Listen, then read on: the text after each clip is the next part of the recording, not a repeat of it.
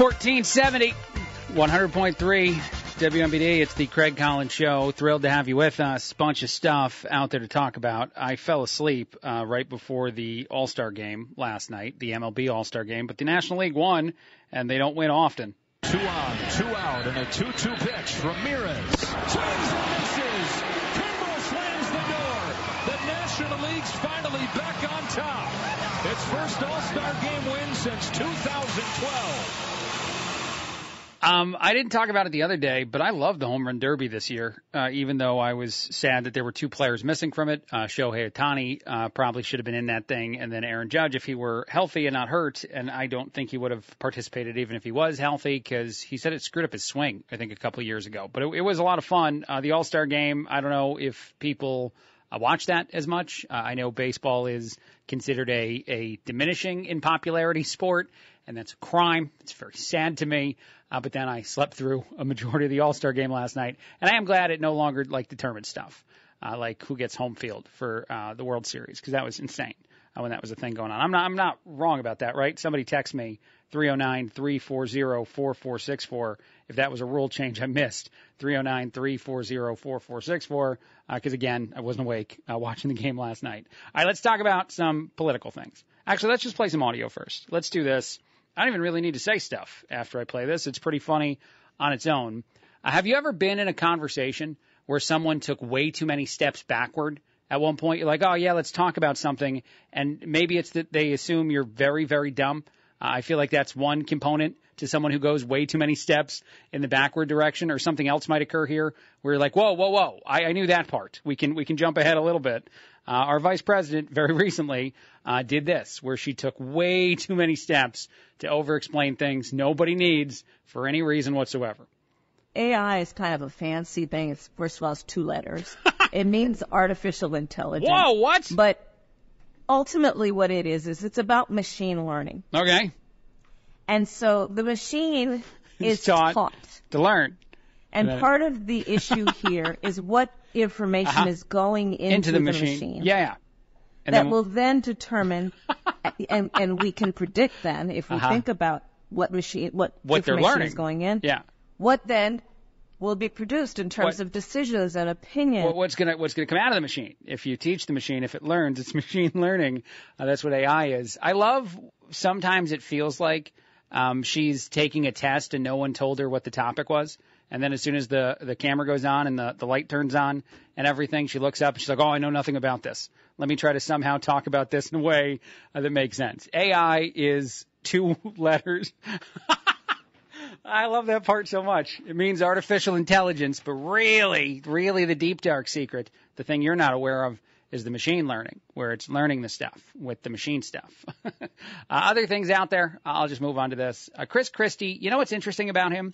He is running for president. He is unlikely to do well on the Republican side of the aisle and is currently not doing well at all. And I doubt many people are huge Chris Christie guys. Like, I don't think I know anyone at all who's like, the one person I really need to win this thing or really be on the stage for any sort of debate is Chris Christie. Well, at least not for Republicans. Some Democrats very much love themselves a little bit of Chris Christie in the morning when you're playing the TV, when you're watching the news of the day, because what I mean by that is he's saying things that feel like they're built to be used by the political party opposite of Republicans and say, see, a Republican said this thing that we also say, that we also think. He is defending FBI Director Christopher Wray in this audio. And so if I wanted to be disingenuous and talk to you today, I could say, look, a Republican believes that the Republicans that are actually grilling Wray and talking about whether or not the FBI has some sort of bureaucratic bias, which most bureaucracies do. There's actually studies independent of the time we're in right now that says that people who lean to the left, people who vote Democratic, wind up gravitating toward positions in all the different parts of our government that are not elected positions more so than Republicans do. A lot of people who wind up leaning conservative, Republican, gravitate toward the actual private sector. They gravitate toward a business, not toward government. So that's just simply true. That's a thing that exists. I know there's exceptions to the rules. I'm not saying everybody agrees on all the same stuff, but for the most part, the data seems to back up that a lot of these organizations that exist as a a part of our society, a part of our country, are overwhelmingly Democratic in their ideology. Chris Christie doesn't care. He wants you to know that it's all ridiculous, and he's out there, the FBI director, defending the people who work at the FBI, and Chris Christie is thus defending him. Governor, I'm sure you saw some of the Chris Wray hearing across the street from me on Capitol Hill that's been running on Fox all day. He was an attorney for you in 2013 during the Bridgegate scandal. I believe you also recommended him to former President Trump to be FBI director. What do you think of his tenure there? Has the FBI lost credibility? And do you believe that the reforms that Wray insists that he has implemented will fix the problems that the FBI has had in the last few years? I think they are starting to fix those problems, as the director talked about today. Look, I've known Chris for a long time. We worked together in the Bush Justice Department in the post-9/11 period, and he did an extraordinary job. And, yeah, I did recommend him to President Trump, and I'm proud that I did. Those things that they were talking about today, and the director made this point over and over again, are all things from when Jim Comey, Eric Holder, and Loretta Lynch were in charge of the Justice Department before he got put in charge. He fired the entire Comey leadership team out of the FBI. They're all gone. And he put these reforms in place, which are now showing extraordinary results. Is it all fixed? Of course it's not all fixed. Jim Comey and Eric Holder and Loretta Lynch drastically harmed the Department of Justice and the FBI. And Chris Wray has now spent years fixing that. He's an amazing man. Disagreements, of course. There are always going to be disagreements between Congress and the executive. Yeah. He goes on to say what you saw today was an animated and combative FBI director who's defending the men and women who work for him every day and protecting us from domestic terrorism. What I find I should have said democratic terrorism. What I find very interesting, again, about that is right now the political party that is Republicans, for the most part, are aligned in trying to pressure, push, and gain more information from the FBI to understand if bias exists. And there are whistleblowers that says it does. And I know there's a lot of whistleblowers recently. They're coming out of the woodwork. People dismiss them. Other people obviously think they're all telling the truth. I lean on the side of I want more information whenever a whistleblower comes out and says something. But I'm certainly not someone who just puts my fingers in my ears and ignores it immediately. That seems, reckless. But what I, again, find so interesting about Chris Christie is he's basically a Republican candidate for president in name only. I don't mean to just reference the whole rhino thing, but as a person out there being propped up, and granted that's Fox News, but propped up by a lot of media and replayed by a lot of media, and I know I just played him too, I just find it fascinating that he's so out of line in a lot of the ways that a lot of his party right now is going. And I want to play one other thing, and then I'll take a break. We got some guests coming in a bit, but I do find this fascinating. This is Jim Jordan just absolutely owning Jerry Nadler. Nadler goes on this little bit of a rant and keeps mispronouncing a name, and Jim Jordan had none of it just right after. I find this amusing for one reason and one reason only. It doesn't matter if it's Republican versus Democrat. That's not the reason I want to play it. The reason I like it is that I imagine a whole lot of politicians very, very often do very little of the homework they're supposed to be doing for us, for our country, and this is one of those moments where someone gets caught with their hand in the cookie jar and they show that they did very little homework. Chairman Jordan has claimed that Mr. D'Antuono said he had, quote, no idea, unquote, why the Mar-a-Lago investigation was run out of the FBI's Washington field office instead of the Miami field office. What the chairman hides is that just seconds later, Mr. D'Antuono explained that, quote, the venue was here, meaning Washington, D.C. Just for the record, the pronunciation of the former assistant director in charge of the Washington field office is D'Antuono, something the ranking member might have known if he'd actually shown up at the deposition. Like I just like I did. Hold on. I should play the little last part. I did. Like I did. I was there at the deposition. He was not. He didn't care. His opinion doesn't matter because he didn't even bother to show up. I feel like this is a thing that happens a whole lot all the time on both sides of the political aisle in the world of politics, is people get briefed by somebody who works for them. They throw some stuff out there. They go home. They feel great about the job they've done, and they don't care. They don't revisit or even think about it probably a second time. And that's one of those moments where it's very nice to be like, you're not even saying the guy's name correctly in your rant about how I'm getting stuff wrong, and he said things that I didn't care to repeat. You don't even know who the person is. It feels like a swing and a miss in my world, in a lot of people's world. All right, quick break. As I said, guests coming up in a bit. 1470, 100.3, WMBD. It's the Craig Collins Show.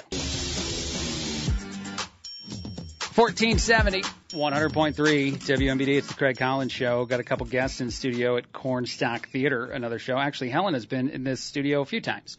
How are you doing? I am fine, and I'm so glad that we're able to talk to you today. I'm thrilled to have you guys on. We also have Benji Miller here. He is also in the next play at the next musical at the Cornstalk Theater, The Drowsy Chaperone.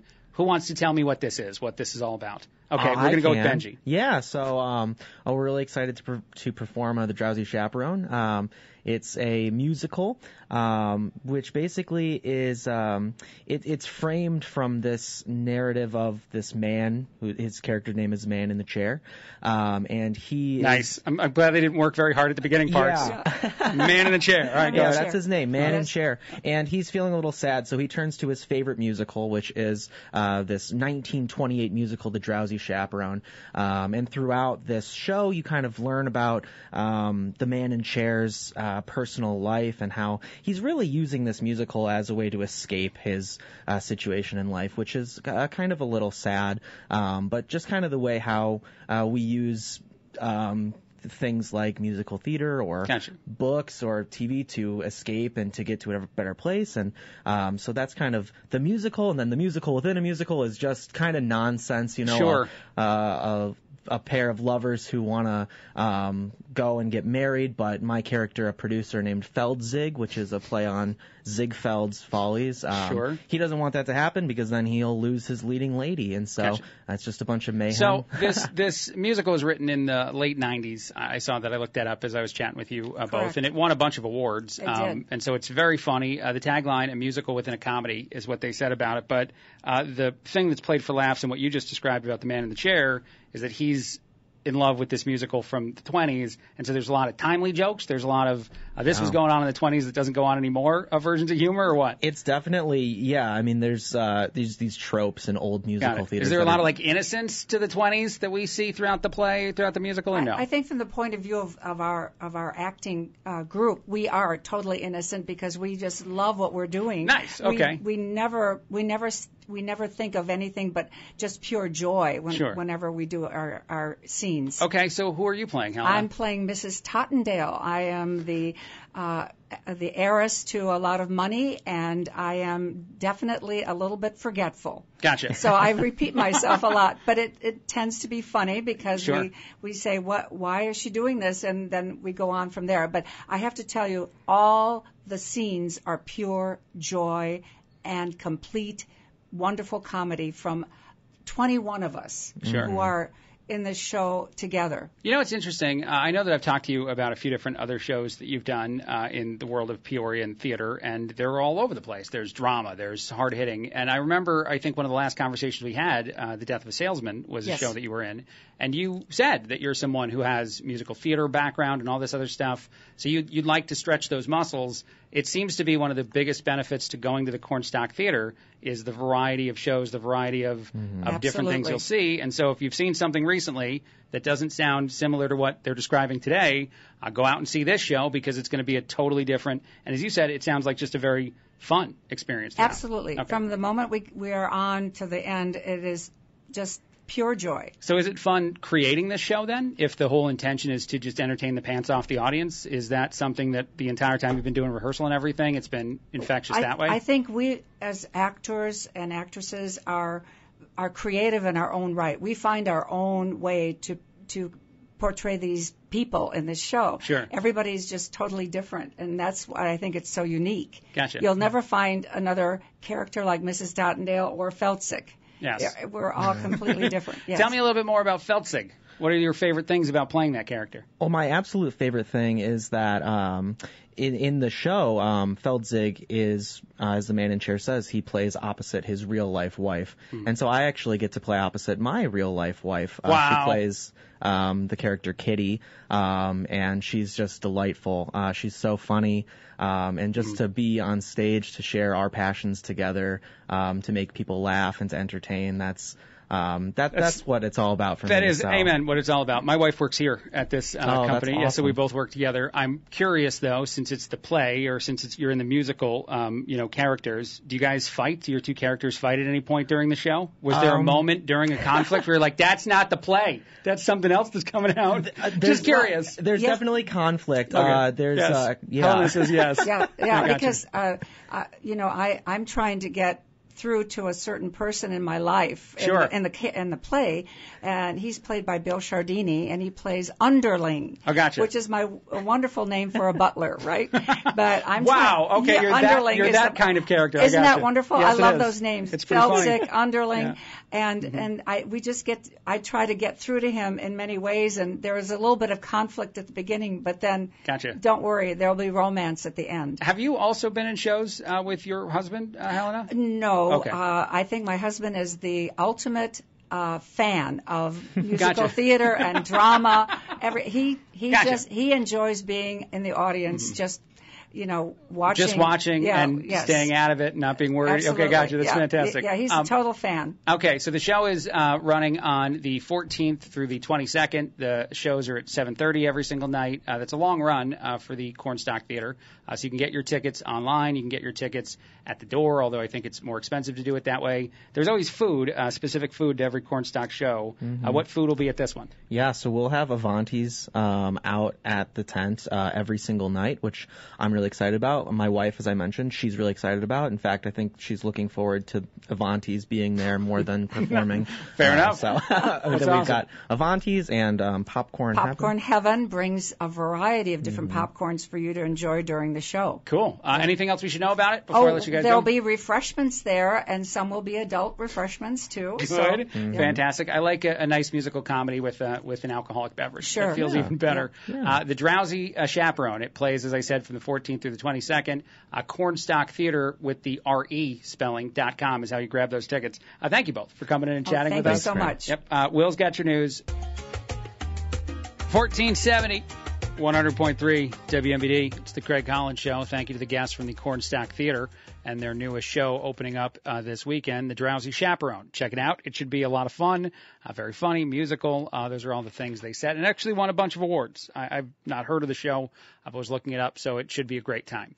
And the favorite thing about the Cornstalk Theater, I think I heard Greg and Dan mention this in their chat with some other people that are going to be in the show. They have fans that point toward you, the audience. The actors have to deal with the heat, but if it's hot some of those days in the next couple of weeks, and it probably will be, you're not going to have to deal with it. Peoria Civic Center is going to sell its naming rights. This is something I think they've been talking about for a bit, but it sounds like it's officially a thing now. And so I wanted people to text in with their suggestions for what the Peoria Civic Center should be named or who they'd want to buy it that would then name it. 309-340-4464. That's something you can do throughout the show. 309-340-4464. I will read the best ones as far as names, your ideas, the audience, for names of the Peoria Civic Center. And I guess even Carver Arena, if you could rename. I assume they wouldn't, but maybe you rename that too. But that's all out there, interesting in the world here locally. I do want to shift gears to some things that are going on, at least more virally in the world of politics. This one is interesting to me. And I'm not necessarily a person that wants to dive deep into conversations like this on my show, and I've told you why before, because some of these debates we have in our society, I don't have much information about them. I'm not involved with the groups that are saying that they're unfairly treated. I'm not a parent. I don't have any kids that I would specifically be worried about, say, some of the conversations going on at schools, but I easily understand them. But it's going viral. It's all over the place. CNN misgendered, that's what the word is to describe this, Dylan Mulvaney in coverage about Bud Light and about LGBTQ communities that are pushing back after a boycott of some kind. But this happened a few times, and it was just sort of ignored, and apparently it has actually made those who typically watch CNN, which would be a lot of people that I think lean politically more to the left than to the right, very, very mad at CNN, which means that they're in trouble after they were in trouble also for the Trump town hall or other things. I find this interesting that there's this kind of backlash and that it happened multiple times. We even talked to a bar in Chicago. One bar was telling us basically they're not going to serve it because they don't like the way Dilvin Mulvaney was treated after this whole controversy started. He, of course, is the transgender person they were going to sponsor and go along with Bud Light. They didn't like how Bud Light didn't stand by him after all this. Ryan, it's really interesting. And you got the temperature. He said he and him. Here's the thing, and this is the only thing I want to say about this. I think in the world we live in right now, if you know someone's political affiliation before you know something else about them, or before you believe that you discover something else about them, and they were to say, do this, say something with he, him instead of a she, her, there's a whole lot of people that get really, really mad because of your politics, because they're upset and they believe that this is the reason why, but because it's CNN and because I think a lot of others believe that this was an honest mistake and that they intended to do it a different way, or whatever the words might be. And I know people have all their opinions about whether or not you should or shouldn't say certain words to describe people. I just think it's fascinating because in one sense, your politics determine whether or not someone is more forgiving to actions that they feel are right or wrong. And it's just odd to me that that's a byproduct of the world in which we live right now. And I think that exists well beyond this simple conversation that I really don't want to talk about anymore. Just in general, I think there's a lot of scenarios where someone doesn't even intend, and this is the easiest way to describe it, to offend. They're not necessarily worried about offending people, but they don't intend to do it, and there's not a lot of actual hatred that exists, and yet it's described as that so often in the world of this politician said this thing this way, and this makes us mad because this politician is on the side of the aisle that we assume hate exists on. Which is in and of itself, I think, a problem, too. But I just find this fascinating, that this is viral, that there are people that are upset, but there are also people who are somewhat forgiving, and it's probably not going to be actually on news anywhere. However, I wonder if it would be in other circumstances. But as I said, I don't have a lot of things involved in that conversation, so I'm just going to move on. I'm going to talk about other stuff. I thought this was fascinating. There's an NBC reporter. His name is Ben Collins, no relation to me. They got very upset on Twitter, on social media, because of a hit piece, he so called it, that appeared in the New York Magazine about him and about some of the things that he gets right and he gets wrong as a reporter. He was so livid, in fact, that he went on Twitter, which I thought that Meta had destroyed. I guess not. I guess Twitter is going to keep living somehow. But he went on Twitter and complained about how these bleep people are essentially destroying young reporters. It's wild. And guess who the bosses listen to? Not the young reporters. They listen to the influential people at the cocktail parties. So this reporter, this guy named Ben Collins at NBC, is just livid that someone would say that they doubt some of the accuracy of some of the things he's reported on, and that it's all about essentially, and I believe this very much to be true, that when you talk about these sort of things, when you do these things in this way, that essentially what you're begging everyone to respond to and say to the Collins guy is, come on, man, are you genuinely trying to turn yourself into a victim? Because as a person who's out there in the news on NBC reporting on stuff, you can't handle criticism of any kind. I think it's interesting that so frequently those who dislike being targeted for any reason whatsoever by anyone else, and this could just be a simple disagreement. I say something, you say something else, we disagree on that thing. The person who turns themselves into a victim at some point within some of those conversations, which happens a lot, I think loses credibility. I don't think they gain it. And so when a reporter on, a big station is going out there and complaining that how dare people target me, how dare people try to tear down younger people in a profession, it doesn't make anyone more sympathetic. It makes a lot of people look at that and think, hey, why is this person so upset so quickly in this type of situation, in this type of scenario? And it makes you wonder. It actually makes you question more. All right. I do want to talk about Ukraine and about NATO and about all the things that are going on there. I have, for the last few months, I think now, shared my opinion about what the United States should be doing that they're not doing in the world of Ukraine. But Ukraine today pushed harder to be included in NATO, something that won't happen. I don't mean it won't happen ever. I mean it won't happen right now. And most of the countries in NATO have said basically that much, because it would be reckless to put a country into NATO while they are at war with a country like Russia, because it would create the scenario where you then would have to be at war with Russia as the totality of NATO. So even though Vladimir Zelensky, the president of Ukraine, has been very upset today, and there's a lot of reporting and a lot of viral, say, moments, and we'll get to some later on in the show, it just isn't a logical possibility, even if at some point down the road a lot of those countries would support Ukraine joining NATO. It just can't happen now. And Vladimir Zelensky actually called this absurd, a refusal to offer an invitation or a timetable for Ukraine and their entry into NATO. But I don't know how the rest of the world, not the countries of NATO, wouldn't think of it as those countries declaring war on Russia by putting Ukraine into NATO right now during a time of conflict. And that does matter. Oftentimes, I think when we talk about this or when we report on this or when we think about it from our own perspective here in the United States, we allow politicians who don't want to tell us that part to not tell us that part, how it would be perceived by countries like, say, China, how they would feel about these sort of things. And they would feel very strongly and not saying that you need to be afraid of those other countries, but you also don't want to provoke anyone into thinking that you are the instigators of a conflict between other countries and Russia at a time when you're helping Ukraine defend themselves. So I do think an aspect of this and how much it's going to be talked about over the next few days, how many politicians will pop up and say certain things, is fascinating, mostly because of how disingenuous a large majority of that must be, because NATO can't actually be contemplating allowing Ukraine to join now. And creating a timeline essentially creates a timeline for the end of a conflict that right now doesn't have a definitive ending. It looks like it might be a long-fought war. So even that could be considered being provocative on the side of the United States or the other countries in NATO. So I just don't understand this version of a conversation and the way it's going to be, back and forth politicized when it simply can't be. But all right, I'll take a break on that note. 1470 is an AM, 100.3 is an FM.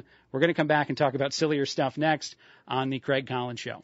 1470, 100.3 WMBD. It's the Craig Collins Show. Thrilled to be with you. Lots of stuff to talk about. We're getting a bunch of texts already. 309-340-4464 is the phone number to text me to reach out to the show. It's going right to a cell phone I'm holding in my hands. 309-340-4464. Anything and everything that you want to say is fair game. But also specifically, what would you rename the Peoria Civic Center? The naming rights are on sale. Several people are saying just name it Craig or the Craig, which I love, of course, because it's me and these are listeners that are being nice, but also just because it's the one name, the one, version of a name thing, like the Crag, which I think was actually in a competition show from when I was a kid. It sounds ominous. It sounds scarier when you're just doing that. So we're going to go to the Crag, or the Craig in this case, for Slipknot is what one person texted. That's awesome. Plus $5,000 a year. That listener also said that's nothing. So that person has the deep pockets. Go ahead and do that, sir, if you want it. But we're going to the Craig tonight. It sounds cool. Other things out there, sillier things, to give us a break from the seriousness of the day. The average person experiences 140 moments of phone peril a year, according to a recent study. Phone peril is any scenario in which your phone will no longer be available to you. This could be because you broke it. This could be because the battery is dying or you have battery issues. It might even overheat, or you just forgot it. You just left it places. This will not be surprising to anyone. Gen Z and millennials, by far more phone peril than other generations. Gen Z has 187 moments of phone peril a year on average, so 47 more than people of other generations. Millennials just right there behind them, and then it tapers off a lot. We should have phone freedom as another thing. There should be moments where you purposefully leave your phone for hours on end. It worked for a long time. You weren't contactable 24 hours a day, 7 days a week. There were times where people had to leave you a message on a voice message machine, on a answering machine. I should say it that way. We had one, and I actually loved doing the answering machine message myself. I don't know if that was like early radio, but as a little kid, I wanted to be the person that left the message that people heard, and so I did it more than the rest of the family. And so that used to exist. We used to find out stuff later, and it used to be fine for everyone. We could go back to that, and you don't have to go through phone peril in the process. Burger King's newest burger is just a bun with 20 slices of cheese on it. I don't know why I like this so much. They're calling it a real cheeseburger, which way to go them. But as I said, it has no actual meat products on it, which means it's not any sort of sandwich that is missing. That's a missing component that's necessary. I think it's only on sale in places like Thailand is what it says here. The initial run, they were only charging $3 for it, but they've actually even sold it as high as $11 in some countries, that you can buy a 20 slice of American cheese, real cheeseburger with no meat whatsoever. And it might someday be a thing here available in the United States. I don't know. But I saw the report on this. There's YouTube videos where people are trying it and reviewing it. And it's the dumbest thing, not just for the obvious reason that you heard when I said it, that no one should be selling a 20 slice of cheese burger of any kind, but also because you should never buy even grilled cheese from most restaurants. I know that sounds wrong. I know people get mad when I say it, but I've said it before. You can make that yourself, man, and you can do pretty well in the world of grilled cheese. Most of us can, even me, a guy who is terrible at cooking and making things. I can toast bread. I can put cheese in between it. I can let the cheese melt, and I can enjoy my life. So I feel like fancier things need. I remember doing this at a different radio stop I was at. I would love for someone to bring me in the best grilled cheese anywhere in Peoria, or tell me where to go get one, to try one myself, and I'll go do it. And I don't think my take will change. I think that I'll be pretty certain that no matter how great it is, if you don't put a lot of other stuff on it that makes it not a grilled cheese anymore, because if you put enough food items on it, that's not a grilled cheese. That's something else that we're calling a grilled cheese. If you just make it the regular way, it's not going to be better enough than what I can make at home for me to want to spend money on it. But prove me wrong. Someone, 309-340-4464. Text me. Tell me why there is a great grilled cheese out there that I have to buy somewhere in town. I don't care if it's further away than a few hours. I'm willing to drive. All right. I wanted to talk about one more serious thing, and I'll bring it up again after the news. But I do think it's really interesting. So there's a CNBC article about student loan debt forgiveness and what the Biden administration is likely to try next to forgive student loans. And the president has said that the fight is not over. At first, some of the things that were put out there were more about ways in which to save people money over the course of paying back your loan through changing programs like a program tied to your income and your disposable income as to how much you're paying back every single month to your federal loans, not any sort of private ones. And so over time, I guess the math of it and how they changed it, some people with very low incomes would make $20,000, which was the maximum amount of forgiveness in the old plan, over the course of paying back their loan over several years. And so that was something that no one seemed to care about. I think they tried to brag about that, the Biden administration, in the hopes that it would spark a lot of people to be like, oh, they gave us forgiveness anyway. But they didn't, and it's not the same thing. And, of course, still a lot of people very much oppose, and I oppose student loan debt forgiveness, even though it would help me specifically, as I still have some. But so now there's another thought out there.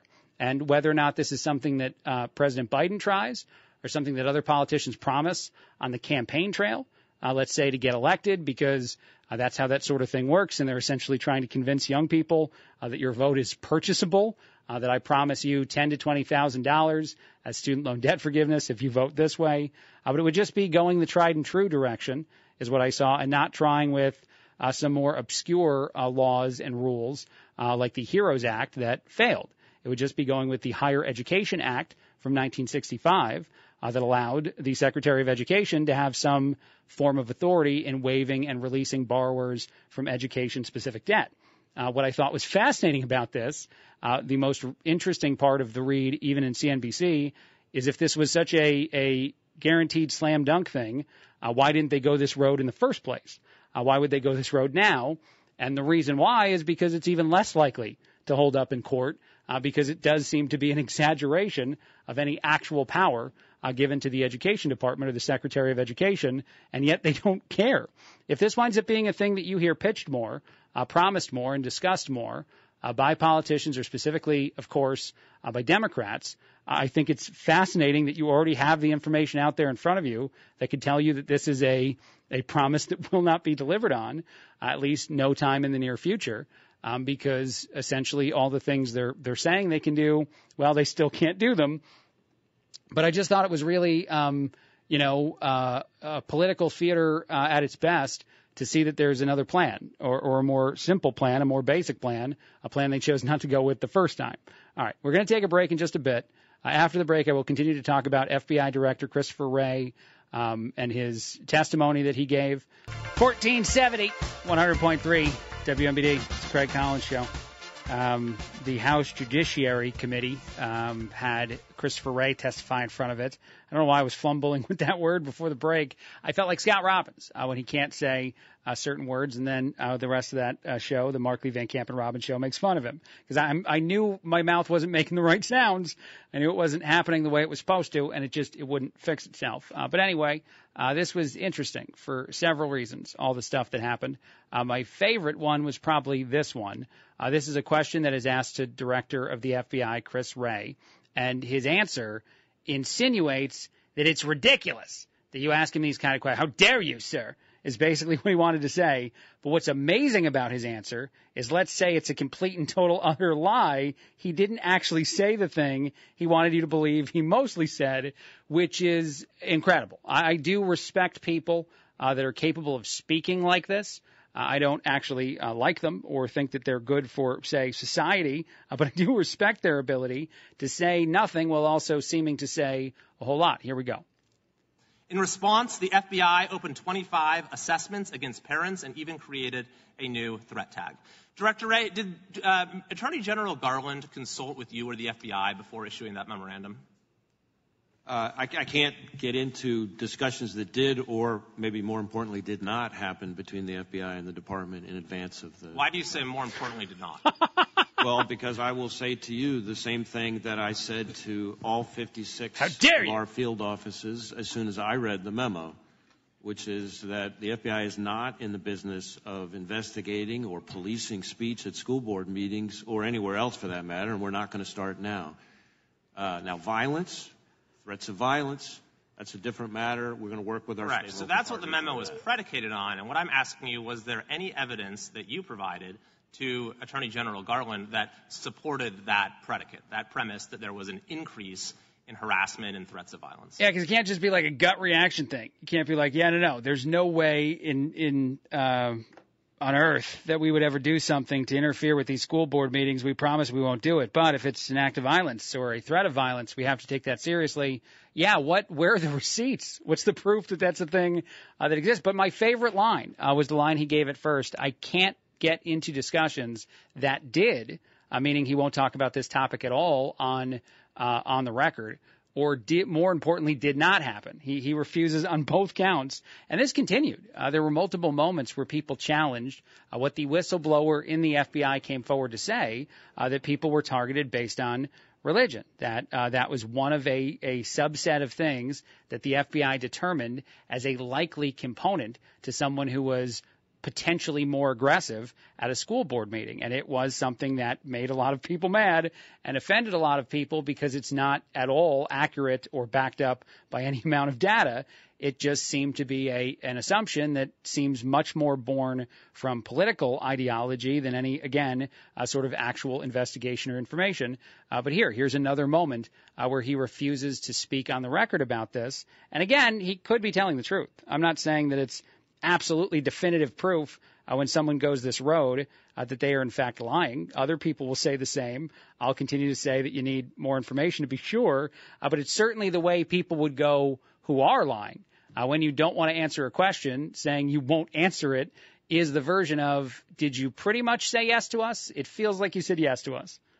Do you believe that the Attorney General should apologize to parents who are the subject of that memorandum? I'm not going to speak to that. Will you apologize for the FBI's own role?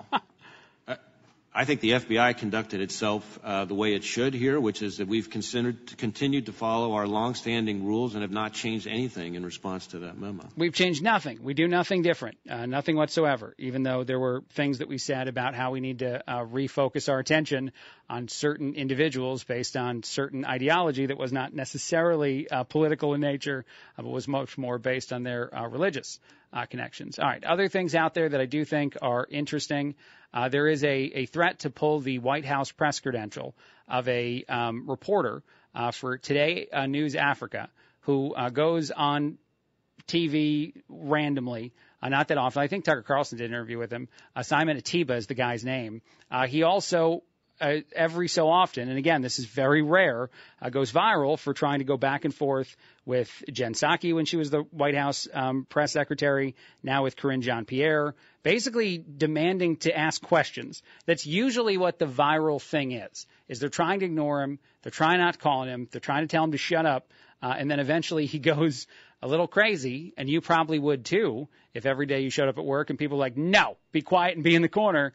Eventually you'd be like, come on, answer, let me ask one question every once in a while. And so he sort of refuses to back down occasionally.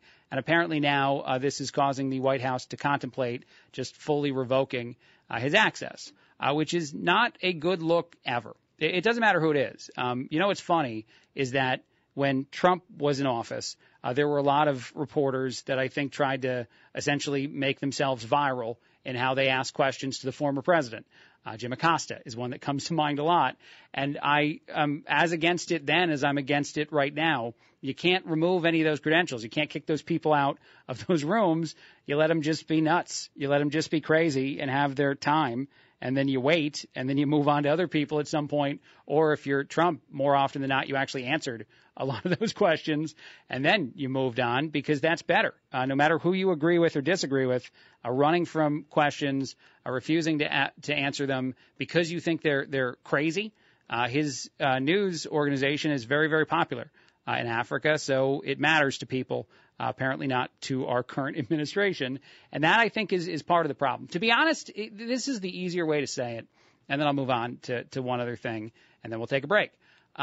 I think that in the world we live in right now, there's a lot more people who think you can use the block button in real life. Like you can use it on the internet. You can use it on text and chat and everything you want.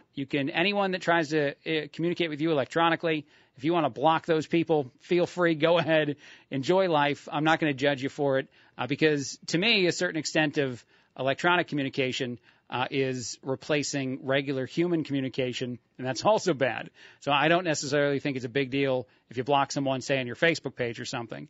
But if you just refuse to take questions from reporters and you're the White House press secretary because you think that the questions are ridiculous or something else, that is the bad version of what this whole thing that we live in now is. And there's a whole lot of people, I think, that walk around and then are very vocal on those same social media platforms that do refuse to hear anything that they disagree with. They're like, I don't know. I disagree with that. I don't like that. I'm not going to talk about that. That's the worst, and I hate it. Oh, by the way, thank you to the texter that texted in the word heroic. That is the word that Scott Robbins always struggles to say, and I was struggling to say a word a little bit earlier in the show, and I knew it was wrong. Just like Robbins knows it's wrong. You know the right way to say it. The right way to say it is not coming out of your mouth and you're on the radio. You can't get that back. That's the weird thing about this business is as soon as I do whatever this is and then I hit the brake, none of it can be reversed. None of it can be changed. And I like that too, actually. If I'm soapboxing for a second just about the industry itself and all the competition that's out there in the world, podcasting and whatnot, which I have a podcast. The Craig Collins Show recently updated. You can find all the shows and then several different separated conversations all in the same place. The Craig Collins Show podcast has all that information updated, hopefully now daily for your own listening pleasure. But the funny thing is all those other platforms that compete, they're all recorded. And so they all are not the same as this thing, which makes this better. It makes this more interesting to me. It makes it something that's harder. And sometimes having things that are more challenging in your life are good. I'm not trying to overly brag about radio, just in general. And I feel like that's connected to what I'm saying about people who refuse opinions they don't agree with anymore.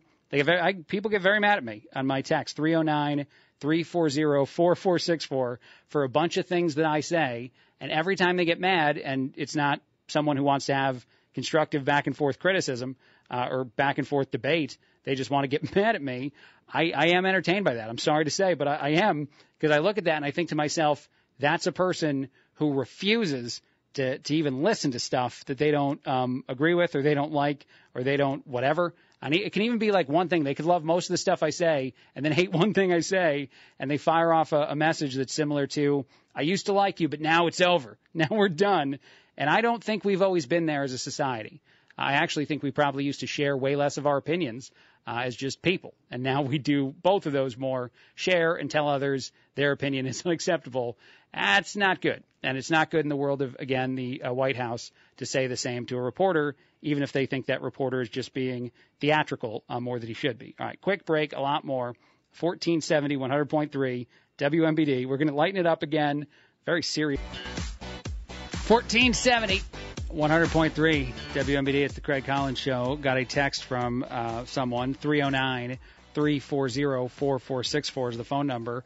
Sign your name or tell me what part of the community you're texting in when you text the show, 309-340-4464, so I can identify you better on the air than a 309 that texted me. But I was just talking about how I'm not a parent, and someone told me to do an all-parent segment where all I talk about are parenting topics. Sure, why not? I can do that. This is something I can figure out during a commercial break for you. I have several of these, so you're welcome, listener. Here we go.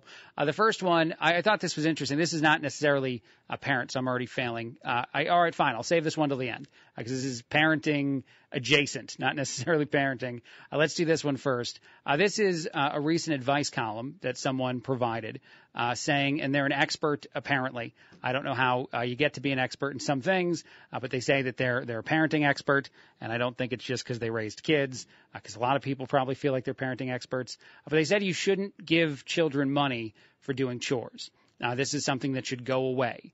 Giving your kid an allowance, whether it's $250 a week was the reference used, which is definitely an older version of an allowance, or even just like an amount of money per chore, all of that is bad. Creating a financial incentive to doing things, according to the expert, winds up setting your kids up to be focused on the wrong stuff, more or less. I don't even want to dive into the more specific things she's going on about, because I do think that this is nuts. I think that, and we didn't get money, by the way. We had chores that were assigned to us, and we were supposed to do those chores, and it didn't matter if we did them or not. We weren't getting paid, and sometimes you might have neglected on some chores. But again, it wasn't a money thing for us. When you grow up with a single mom and you're not exactly killing it financially, no offense to her, it was a struggle for a while for our family. I think that getting money for chores doesn't make as much sense. But all my buddies, everybody who did get paid, even when I went over to like a friend's house, I would get in on that sweet, sweet money for chores situation, and it was great.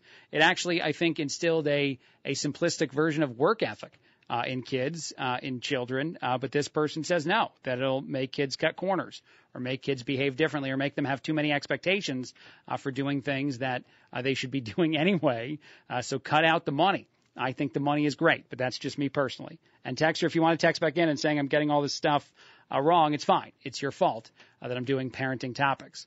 The other one that I saw out there that I thought was interesting, I accidentally started a boycott of a 9-year-old's birthday because I refused, because my daughter wasn't invited, is the headline. A mom said that she got very upset when her child wasn't invited to, some other kid in class's birthday. And so she started saying things and doing things. And then eventually a lot of other moms wound up agreeing with this mom.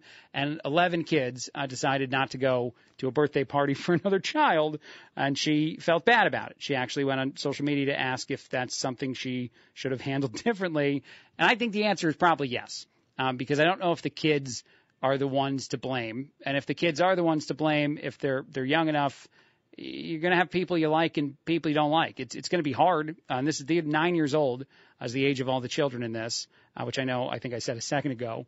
It's going to be hard for your kid if your kid wasn't invited to something because some kid doesn't like your child. But the wrong response to it, I think, would be to create a scenario where a whole bunch of other parents are like, screw it, we're not taking our kid to the party either. Because there's got to be some other way to teach your children at that age. And again, not a parent, but doing this segment mostly because a listener asked me to. There's got to be some way to teach your children that not everyone will be someone you win over. Not everyone will be someone that likes you. And it doesn't mean that you should be sad about who you are or any of that. You just don't have to expect every single person throughout your, because I think that's another thing that's broken in our society. And I don't know why I'm doing a lot of this today, but all right, this is a tangent, and I'll get back to the other thing.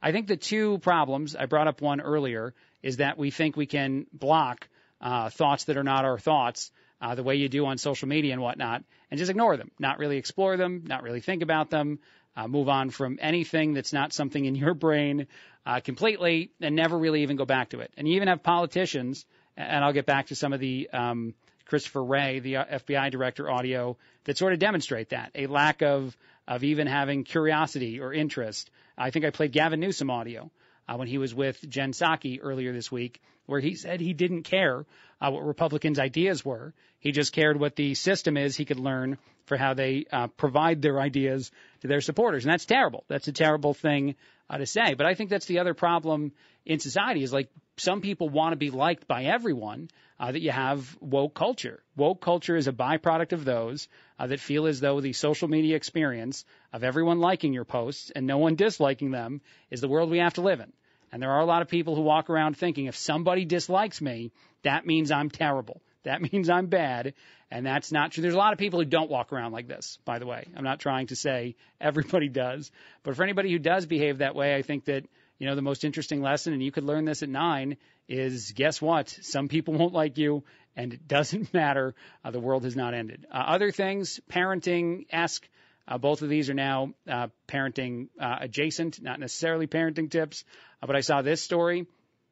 Most K through 12 teachers will miss their classroom during the summer. A survey of 1,000 parents of kids 5 to 17 and 1,000 teachers K through 12 asked simple questions. Do you miss sending your children to school? A whole lot of parents said yes to that, not because they don't want to spend time with their kids, but because not having school is a unique hassle. I remember how awesome summer was as a kid, but I remember how stressful summer was for my mom as a single parent, and how eventually we'd wind up in a whole bunch of like summer camp stuff in order to, you know, not make her incapable of doing her job every day. I just threw a bottle on the ground as I'm trying to get some water as I gag here on the radio, expertly performed show today. But I think that that's probably the only reason that everybody feels that challenge. But I thought it was really interesting that a lot of teachers don't enjoy every part of summer vacation as much as you think they would. It's one of the only things I'm most jealous of in the world of teaching, because teaching today and the discussions about teaching and those who want to do it well and, you know, don't necessarily want to do some of the things that people talk about all the time, I feel like that's a stressful job, because there's a lot of reactions. And then sometimes people who are like, I don't know if I want to do this anymore. And so I find that fascinating. But I've always thought that having your summers free, like when you were a kid, would be incredible. It would be the best part about being an educator. My mom's an educator, actually, so maybe she can tell me if she enjoys her summer vacation, yes or no, because, again, I was surprised that most people in this survey said, I would like to get back in the classroom. I'd like to get back to teaching kids and just, in general, doing stuff and not having several months off. Actually, other teachers, 309-340-4464, text me and let me know, do you like your summer vacation? 309-340-4464. One last topic, not necessarily parenting, but I was challenged by a texter to do a parenting full segment, so I feel like we're close to it. There's a woman out there that talked about the negative aspect of dating an older woman. She is 49. She describes herself as a cougar, and she said that certain men, younger, that she likes to date, are interested in her until they find out that she is, in fact, a parent, because someone in their, say, 30s and 40s more likely to be a mom than someone in their 20s. So if you're dating a direction much higher than you in age, you may wind up with a unique caveat, at least according to her. And so that, to me, is tangentially still a parenting topic and segment.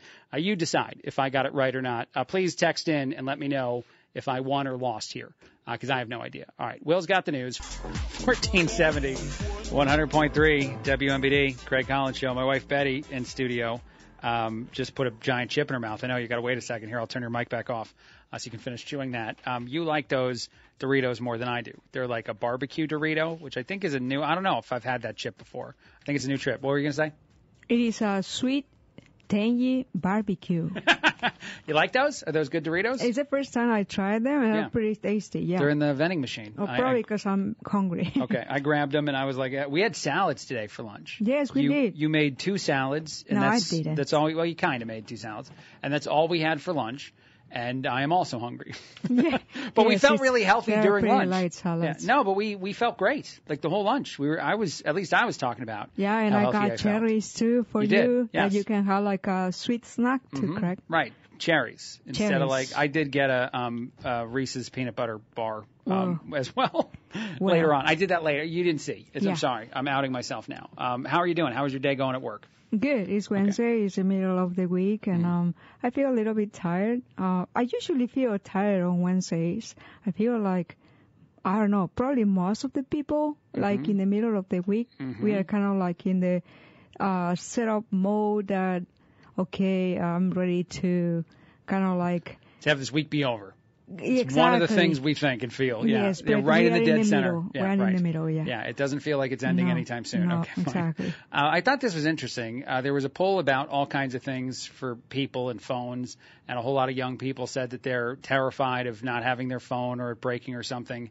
But nearly a third of Americans said they could go without their phones for a majority of the summer, their cell phones. They would just have a house phone or something. They think that would be a great idea. Nearly a third. And I don't know if these are people that are being honest when they answer this question, based on the answers to a lot of the other questions. But I sort of think that's a great idea.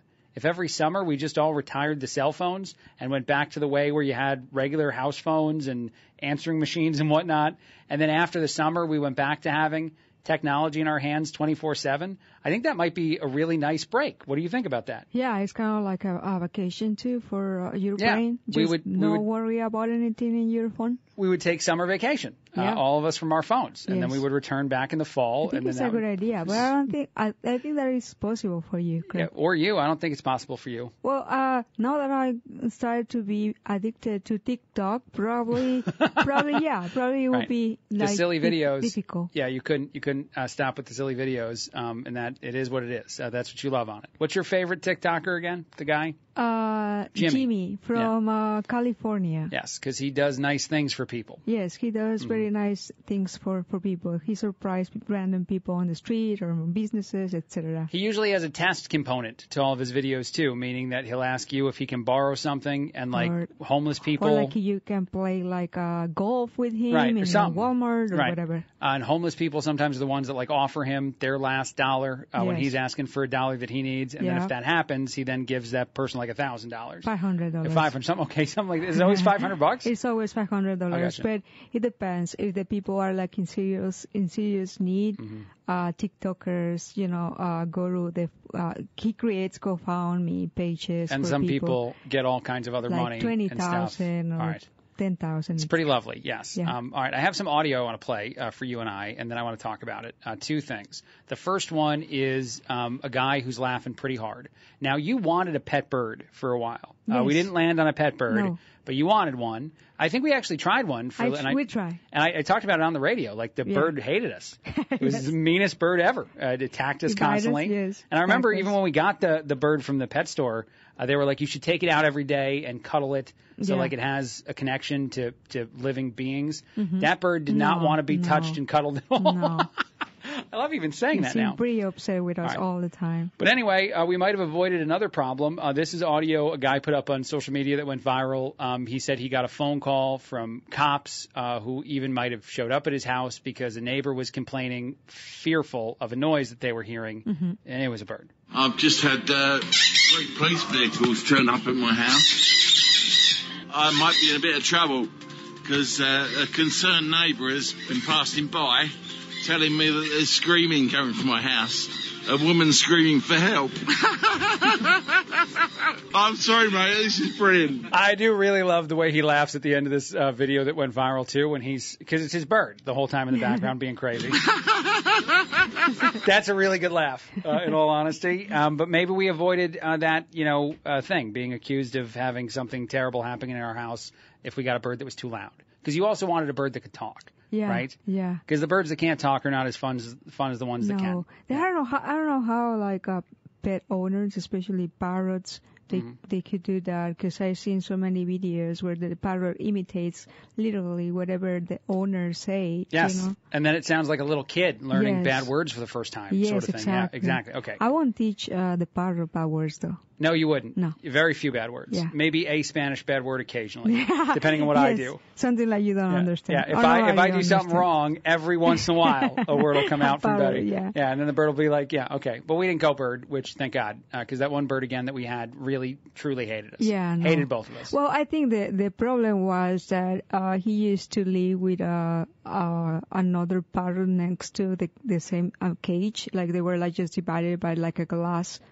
So probably they were little bodies, and then when he got separated... Yeah, they were mated, yes. I think there were two birds that had mated, and then we adopted one of them or whatever. We bought one of them because it was an adoption thing, and then we got in a lot of trouble because the bird got very mad. Yeah, he was upset. Yeah, constantly, all the time. All right, one other thing. I want to throw this at you, and then we'll get your word of the day. Betty is teaching us Spanish one word at a time. I did a story in the last half hour where I talked about how an expert in parenting was telling people not to pay their kids to do chores. Yeah. You shouldn't get money to do stuff around the house. Yeah.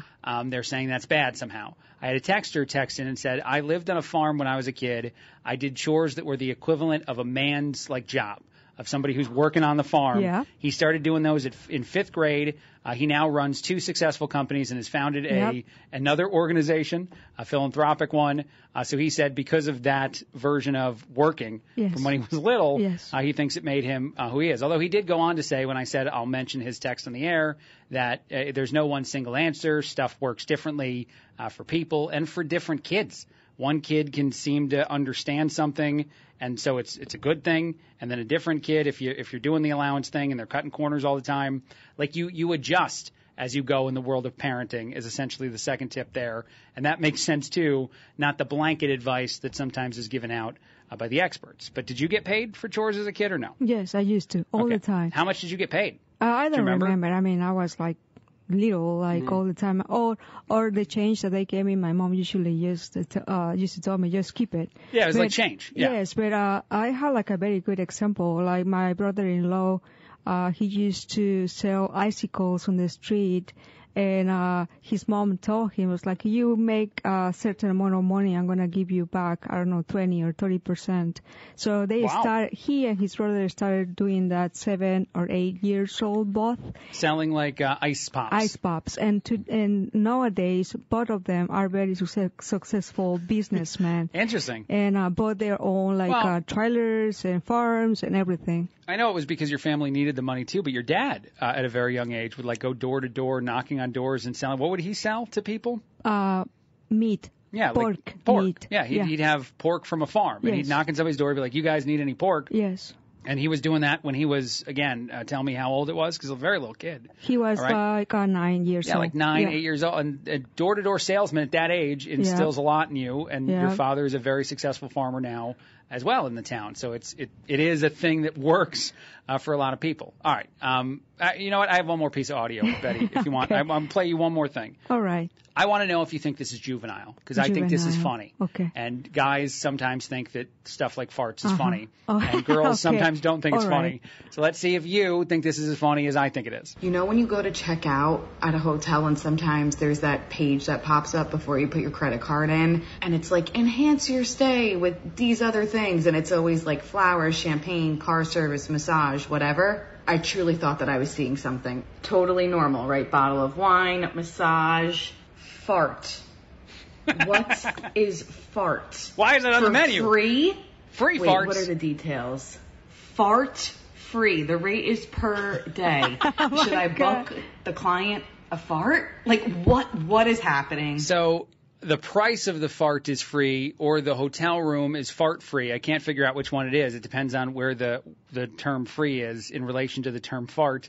And they don't tell me in the video, but I find that real funny. Yeah, but am I being a child? Okay, good. Okay. No, it is very funny. Right. But also I feel like they made a mistake when they set up the the marketing. The computer? Well, I think somebody just hacked it. Yes. I think somebody's just being an idiot. I don't think you can buy farts. No, I don't think you can have a fart-free room either. I don't think anybody can back that up. I don't think like any customer will be like, can I have the fart-free, whatever. Oh my God, that'd be awesome if somebody asked for it though. Can I get a fart-free room? I want a room that no one's ever farted in. Yeah, no, that's it's impossible. All right. Anyway, word of the day time. What is your word of the day? Again, you're teaching us Spanish, all of Central Illinois, one word at a time, and then I try to pronounce it and usually get it wrong. Well, I picked one for you, Craig, especially today because you love baseball. I do. As my dad also loves baseball. I feel like I know what this word's going to be. So this one is it is cuadrangular. That means home run, right? Cuadrangular. Say it. But the word means home run, right? That is the word for home run. It's a meaning of home run inside the park, which I didn't know. Oh, it's inside the park home run. Because when we were watching the home run derby, it was called on the Spanish language station we were watching for a bit, the festival of the word you just said. Sí. And so you were laughing at me for trying to say that word that I haven't tried to say yet, and I asked you what it meant, and you said it meant home run. But it's the festival of quadrangulares. Fiesta de los cuadrangulares. Fiesta de los quadrangulares. That's called, like the guys, they were saying the name on TV about this event. Mm-hmm. And I got very confused because growing up, my dad used to say that word a lot. And he was very specific with baseball terms in Spanish. He loves baseball. So every time that I go back to Mexico and you guys talked you guys talked through me because I had to translate back and forth. Yes. And my dad was like, ask him about the cuadrangulares, blah, blah, blah. And I'm like, what is cuadrangulares? Did I get the word right though? Quadrangulares. Say it again. Quadrangulares. Cuadrangulares. I think I'm getting it right. I think we're basically making it. You were laughing so bad during the home run derby because I wasn't close. You were not close. And by the way, you practiced it, Craig. I did practice. Yeah, I did cheat. I practiced it because, I looked at the word on the television, and that's way too many letters in that word. It's a long word. Yeah, and when you know that it's a foreign language word and it's also gigantic, immediately the sweat takes over, and it definitely went poorly. But you were crying laughing at how badly I was doing. Was and now I got it. Yeah, you can tell my dad now that you learned that word, and he will be very happy. Mm-hmm. By the way, Susan, a friend of the show, texted in and said, have you guys heard of stink bombs? Those are way worse than farts. Oh, she would like a stink bomb free. Yeah. That's great. So funny. I would like one of those free, too, in the world of a hotel. All right. Thank you, Betty, for teaching us Spanish word of the day. And for listening to me be dumb on the radio for a few minutes, Craig, do not say that. All right, don't be dumb. All right. Quick break, a lot more. 1470, 100.3, WMBD. It's the Craig Collins Show. 1470, 100.3, WMBD. It's the Craig Collins Show. The VFW in Peoria Heights is one of my favorite places to go and one of Betty's favorite places to go. She loves their tacos. Taco Tuesday was yesterday. You missed out if you didn't go. You can go next week, or you can get them on the weekend. They cook on Friday and Saturday night as well. 1505 East Lake Avenue is the address for the Peoria Heights VFW, 2602, the post number, and the phone number is 309-682-9875, 309-682-9875. I like the community that they built there. There's a part of it that feels like a Cheers-style bar. They're going to be throwing a baby shower for the people who cook the food, Edith and Ray, on the 30th of July at 3 p.m. They'll have snacks. Cake will be provided. They're inviting everybody to show up, maybe even bring some kind of gift, I guess, because it's a baby shower. If you show up without one, that seems mean. It doesn't have to be anything crazy, though, probably something little. But they're inviting everybody in the community, or I guess everybody listening to the radio show, to come on out, and I think that's cool. And I think they do a lot of stuff like that. And you'll have fun if you go, and you'll realize very quickly why Betty and I like to go so much. Some things out there that I thought were interesting. And I heard Markley, Van Camp, and Robbins joke about one of these topics a bit today. But for some reason, there's no easier way to put this. There's a lot of naked news out there. There's a lot of news tied to nudity. The first one is a woman who CNN, I think, did a story about a few days ago that somehow is now making the rounds more on social media and whatnot, talking about the do's and don'ts of going to a nude beach. 81 years old. Here are some of her tips. Don't park your chair or blanket too close to anyone. Yeah, that'd feel creepy, although also I don't think I'm going to any of these. No gawking and staring is one she said. Don't talk about anybody else's body. Even if it's a compliment, that's not going to go that well, according to the 81-year-old woman that CNN interviewed for do's and don'ts in the world of nude beaches. I wish that what I was saying was a joke. It feels like a Babylon Bee headline or something, but this is real. If there is someone that you're going with, no PDA, no making out and stuff on the naked beach, and then finally don't take pictures. That feels to be very obvious. Those are just some of the things that are part of the summary that's available and out there all over the internet. But like I said, she actually even gave tips herself to what to do and not do. And maybe I'll get to that audio in just a bit. But I have another story that's also somewhat connected. It's a woman that was featured in the New York Post. Her name is Helen. She's 47, not 81. And she says that she went on a nude cruise, apparently. That's a thing people go on. You buy tickets, you show up, and everybody's naked. 2,300 passengers, all strangers, show up together and then spend the whole cruise the way that I'm talking about spending it. And she said it cured her body image issues that she said she had just showing up and taking a cruise with. I got to be, like, I've never been on a cruise. But I feel as though that would be the wrong thing to add as a component to a situation that might already be awkward and odd as well. It's also just suddenly be naked. By the way, the CNN conversation, she was naked the entire time. She had a conversation with CNN about the do's and don'ts in the world of nude beaches. I can play a little bit of the audio. Let's play a little bit of the audio. Behave like you were at that church picnic. Always bring a towel with you. Wait, hold on. I got to go back a second. You need to hear that better. She said, behave like you're at a church picnic at a nude beach. Here we go. Nobody knows this is your first time. And in fact, it might be easier to go to a place with tons of people and just get on with it. No, it's not. Or better yet, get everything off. Behave like you were at that church picnic. How? Always bring a towel with you to sit on, because that is for everybody's hygiene. Don't park your chair or your blanket too close to anybody. Anything Why is this that appears like sexual activity, like plastering your body against somebody else, is not allowed. I don't know why this is a thing. I don't know why it was on CNN. I don't know why it's now making the rounds everywhere. CNN Travel, I think, is a website where you find this. I don't know what happened. 81-year-old woman named Rona gave tips to people going to one of those beaches for the first time. They're covering the news that matters. That's what they're doing, 24-hour. There must have been a slow news day, is what people typically say when you see stuff like that. 1470, 100.3 WMBD, Craig Collins Show. Time for the top 5 at 5, and we got a theme song for that. Let's go ahead and play that. It's time for the top 5 at 5 on the Craig Collins Show. That's right. I go through the 5 biggest stories according to me, just this guy. And they're in no particular order. For anyone that wonders why one is before another one, no version of that. But I do want to start with Ukraine and with Vladimir Zelensky, the president of Ukraine, and with the meeting that happened today between NATO leaders and him, essentially the Ukraine council meeting, for lack of a better way to describe it.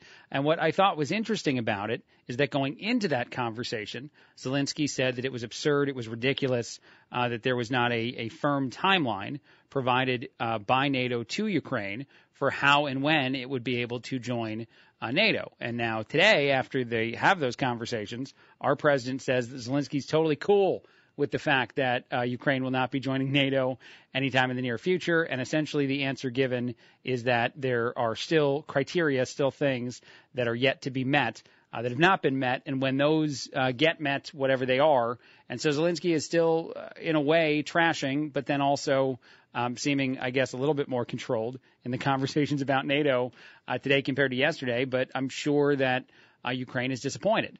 But I will just say this quickly on this topic as one of the top 5 at 5. It would make no sense to allow Ukraine, or literally any country, to join NATO while at war with another country like a Russia, but specifically a Russia, because essentially it would be akin to declaring war as the entirety of NATO on Russia. And it could be easily blamed on the NATO countries and not on Russia if that conflict immediately became what you're guaranteed within that agreement for it to be, which means that all NATO countries defend each other. So attack on one is an attack on all, essentially, is the terminology. And so it seems disconnected from the world in which we're in right now, even for those who support every single thing the United States has done so far to help Ukraine fight back against Russia.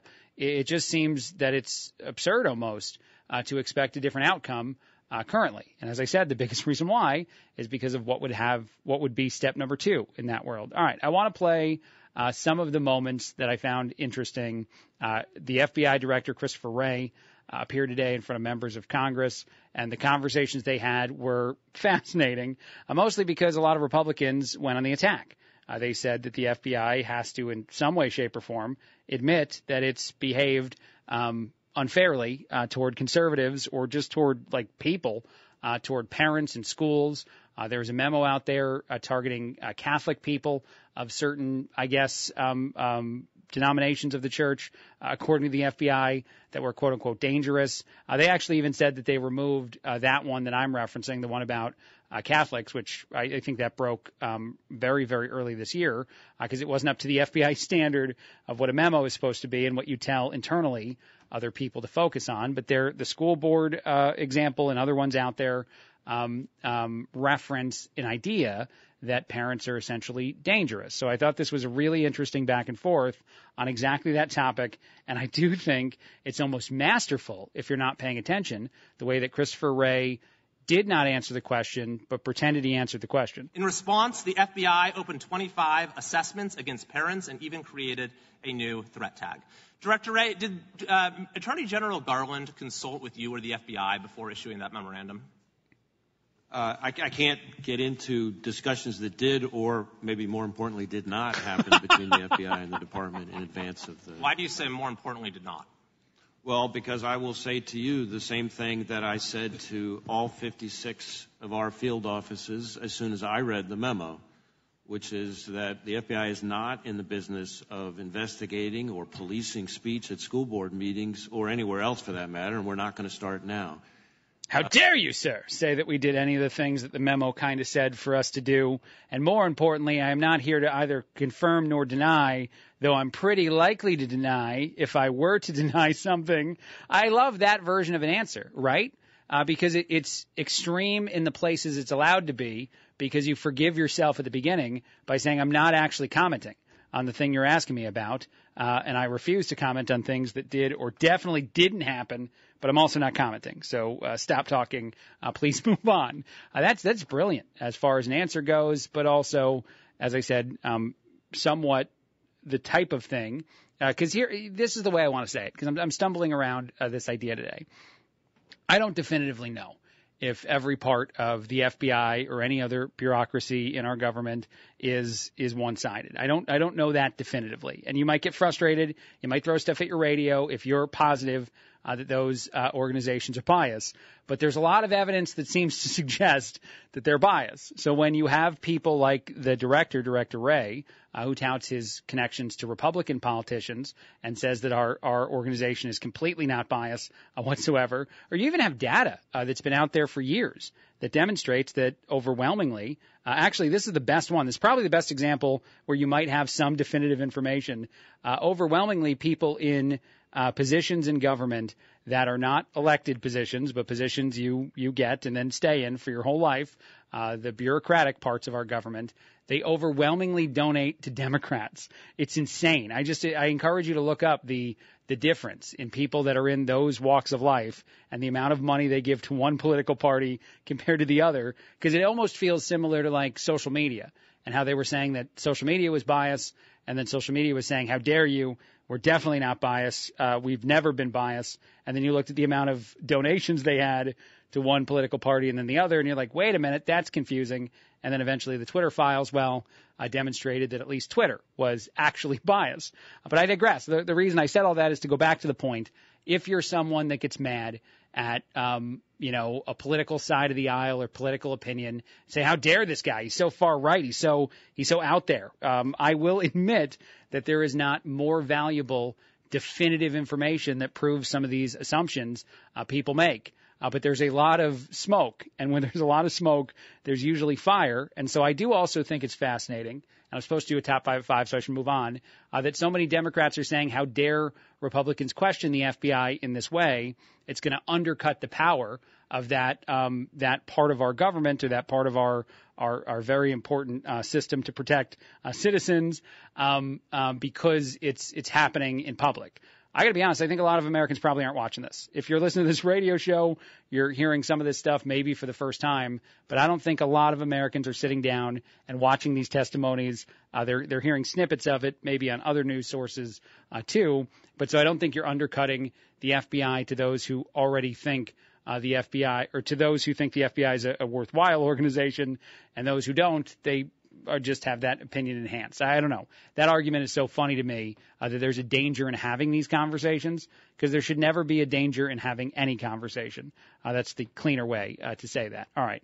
One other thing, just before I break, just that I do also think is important in these, same worlds, is I want to highlight this is the best way to say it, the whistleblower allegations, and how some of that conversation to me has been really truly fascinating, and how there's undercutting of, say, certain people, even yesterday, in foreign countries or on the run, hiding and whatnot. And then also, as we're doing that, as we're essentially saying that all these people who are saying that this organization or that part of our government is corrupt and bad, essentially dismissing all of these individuals. There's another story out there now about someone that was involved in January 6th, has never been prosecuted for his January 6th involvement, and yet for some reason continues to be someone who pops up all over the news because, why weren't you prosecuted if other people were? And the belief is that there might be a connection to the FBI or to anyone else. And so what I find so fascinating about the Ray Epps story and the conversation, and now the defamation lawsuit too, is that I think when you actually go to court and play back all the transcripts, play back all the records, what essentially will be proven is that some people, whether it was Fox, Tucker Carlson, whoever, were asking questions about why one individual was not held accountable but is a high-profile name, and a lot of other people were. It's just a simple question. So to shout it down, to yell it down, to tell you to stop having it, and then also to be sort of discrediting oddly through news media certain whistleblowers, to me is a really fascinating version of events happening. I know I'm choosing words you probably wish I wasn't using, but fascinating version of events to all be happening at the same time. There's something uniquely significant, I think, about the dismissing of this over here, the propping up of this over here, the quieting of this over here. It seems as though, for better or for worse, there's this version of what can be and can't be talked about right now, and I wonder why that is, I guess, is my question. And I know that sounded full tinfoil hat conspiracy theory, but I can't help it. I feel like there's a lot of things going on all at the same time that lead you to believe that maybe a lot of people are convinced that we can't talk about this because it's going to prop up this thing that we don't think is true, and we don't want to talk about it because then it props up the thing we don't think is true, so let's just not talk about it at all. And when you don't do that a whole bunch of times, the people who think the stuff behind the curtain is real are even more convinced that it's real. The best way to demonstrate that something is untrue is to shine light on it, usually. And I do think that's what's happening again in the world of what happened with the FBI director, among other things. All right, quick break, a lot more. 1470, 100.3, WOBD. That ended up ranty. I don't think I did 5 topics. This is the Craig Collins Show. Good story, bad story, coming up in a bit. 1470, 100.3, WMBD. It's the Craig Collins Show. We're going to do good story, bad story here because we got time to go ahead and go through them all. I have several good stories in front of me, actually. An 11-year-old in Iowa named Paisley kept hearing an artist on the radio and fell in love. She said she had the voice of an angel, the musicians on the radio, and thought it was a brand new singer. It was actually the Doobie Brothers. I love this so much. She was a little sad when she found out that the members of the Doobie Brothers are not young people, and they're not brand new artists, but she's still a fan, and she got to see a show recently. CBS News just interviewed her over Zoom and surprised her by actually bringing on one of the famous members, Michael McDonald of the Doobie Brothers, to pop in for a chat, and she started crying immediately. It was adorable. It was great. I highly recommend you get it. But it reminded me of all the other times that the stuff like that goes viral. I remember there was, I think, a Post Malone song, and I've talked about this one story probably more than I should, but it amused me so much. There was a Post Malone song that Ozzy Osbourne was on, and there were a bunch of, sadly, my generation, millennials, or a little bit younger than me, talking about how great it was that Post Malone discovered some guy named Ozzy Osbourne and gave him a shot this late in his career. It was depressing. It was very sad to see those reactions, and this feels similar, but it's a little kid, so it is much more forgivable than teenagers and adults not knowing who people are. Another good story, why not do two? A kid in New Zealand turned 8 the other day and wanted to ride in a big rig for his birthday. So his mom got on Facebook, offered $50. This feels a little dangerous, but it worked out okay. $50 to any trucker who was willing to swing by and take both of them in their truck. Instead, 64 giant trucks showed up together in an organized convoy to surprise the kid, and he got to ride in several of the trucks. So again, I feel like there's a little bit of a risk involved there, but it turned out wonderful. It turned out lovely because truckers are very nice people. Depending on how cute the mom is, maybe way too nice at times. But again, I'm kidding. I don't mean that as seriously as it might sound. A really nice, really valuable story. 64 truckers all show up in unison to wish a kid happy birthday because he loves trucks, which is great. Now let's do some bad stories. And I actually have a couple different versions of bad stories than the normal ones I tell. One is just a list of the worst purchases people have made in their lives. I think because Amazon Prime Day is a thing people are talking about right now, and the likelihood of you maybe getting on the computer, maybe having a couple drinks after dinner, and then browsing for stuff you probably don't need and buying something because of how great the deal is. There's actually somebody at lunch today telling Betty and I about how her husband made a purchase that was utterly unnecessary just the other day online. I don't think it was for Prime Day. He bought something. He thought it was a toy for a dog, but it actually was a toy for a horse, like a big giant ball for a horse, and he had it shipped to his house, and it showed up, and it's 5 times the size of their pet. And he's like, my bad. I was hammered when I was doing that. So I have a list of those, and I find those to be funny bad stories. Before I do that, there's one other one that I guess is more of a typical bad story I'd tell. There's a story in the LA Times about sea otters and how they're terrorizing California surfers. There are several people who said they've been attacked by sea otters. They don't know how to stop the attacks by the sea otters. There are even surfers who are saying that at first you see one, and they're like, cute. That's not a shark. That looks like a more fun animal. And then it starts to go after you, and you're like, this is not cute at all. I don't know how to solve the problem. I know that they have drones and stuff on the East Coast, I think, in New Jersey specifically, where I was born, looking out for sharks. But the sea otter, I guess, is a tougher animal to track in the water and a more likely animal to annoy you if you get close to it. So lots and lots of people complaining about that, enough so that they reported on it in the LA Times. But here, back to the worst purchases people ever made. And I'd love for you to jump in on this. 309-340-4464 is the number to text. 309-340-4464, the most regrettable decision you made in the world of buying something, maybe online, maybe during the pandemic, whenever it was. One of them, a guy paid $20 to sign up for unlimited rentals at his local Blockbuster 1 month before the entire place shut down. I don't know why I like that one so much. And I also miss Blockbuster. And I wonder if I'm alone in that. I miss going with the family to the rental place and walking through all the aisles and looking at all the boxes of the movies and then picking one out to rent. It is not as much fun to move your way through whatever the streaming app you have is to pick movies that way. It's way more fun the other way. A woman bought an expensive crystal wine glass when she turned 21, then realized that drunk people in their 20s tend to break stuff. So when she celebrated her 21st birthday, her friends broke her really expensive wine glasses. That was on BuzzFeed. Someone paid a website $10 for secrets on how to become a millionaire. They ended up getting a PDF with instructions on how to build a website and charge people $10, promising them that you'll give them secrets on how to be a millionaire. So essentially it was literally exactly what you would think of as far as a pyramid scheme type thing. There's something funny about that. I would find that funny. If I spent $10 on, and I wouldn't do this because that's not the right way to become a millionaire. You just got to buy Powerball and Mega Millions tickets. That's the road to go. But this road, if I spent $10 and they're like, all the secrets to being a millionaire right here, and then you pay them the money, and then the PDF says essentially how you yourself got tricked into giving someone $10 they don't deserve, and you can do it to others, I would find that funny. I wouldn't try to scam other people, but I would find that amusing. But that's another one of the bad stories out there today. All right, we're going to take a break in just a little bit.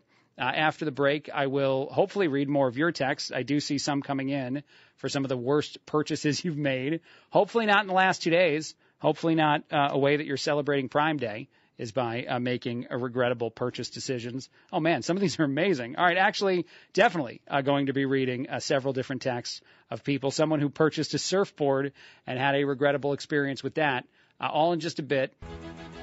1470, 100.3 WMBD. It's the Craig Collins Show. There was one more story for my top 5 at 5 I didn't get to because I'm definitely missing on some. So these are the rest of the 5 at 5:40 or 5:30. I should start doing that every day if I miss out on the ones. I wanted to talk about just quickly that Northern Lights won't be available in Michigan, even though they've been hyped up all week, I guess due to a unique weather pattern. That's something you won't be able to see. Even though, and this happens a lot of places, it happens here whenever we have any sort of anomaly or something that you can see in the sky, like, oh, look out, see it, this thing is going to happen. And then I guess they're just unlucky in how a couple things collide together, but you will not be able to see the Northern Lights, even though if the weather patterns that are happening right now did not exist, they would be amazingly valuable. And they were talking about it for a while, and then it went the other way. I don't know why I find that so amusing. You know what? I know why. I'll say this, and then I'll move on. But I wanted that to be one of my last top 5 at 5 topics. It's because, and this might make people mad, I'm not sure, 309-340-4464. Text in if you get mad at me, 309-340-4464. All that stuff we talk about, the eclipses, all those things, they're never as good as the conversation going into them. That's at least my feeling. They're never as amazing. Even people who love them. And I remember when I was in Chicago, Tom Skilling, a meteorologist up there, a very, very beloved guy throughout a lot of Chicago, was so stunned by one of those amazing eclipses that we had. Like, it was so miraculous, and he freaked out so much. And it was fun. It was cool. But I didn't think it was as earth-shatteringly special as I was told it was going to be for weeks, if not months. No offense to Tom Skilling. For him, it probably was amazing. That's in his wheelhouse. That's his jam, the world of weather and whatnot. But I don't know.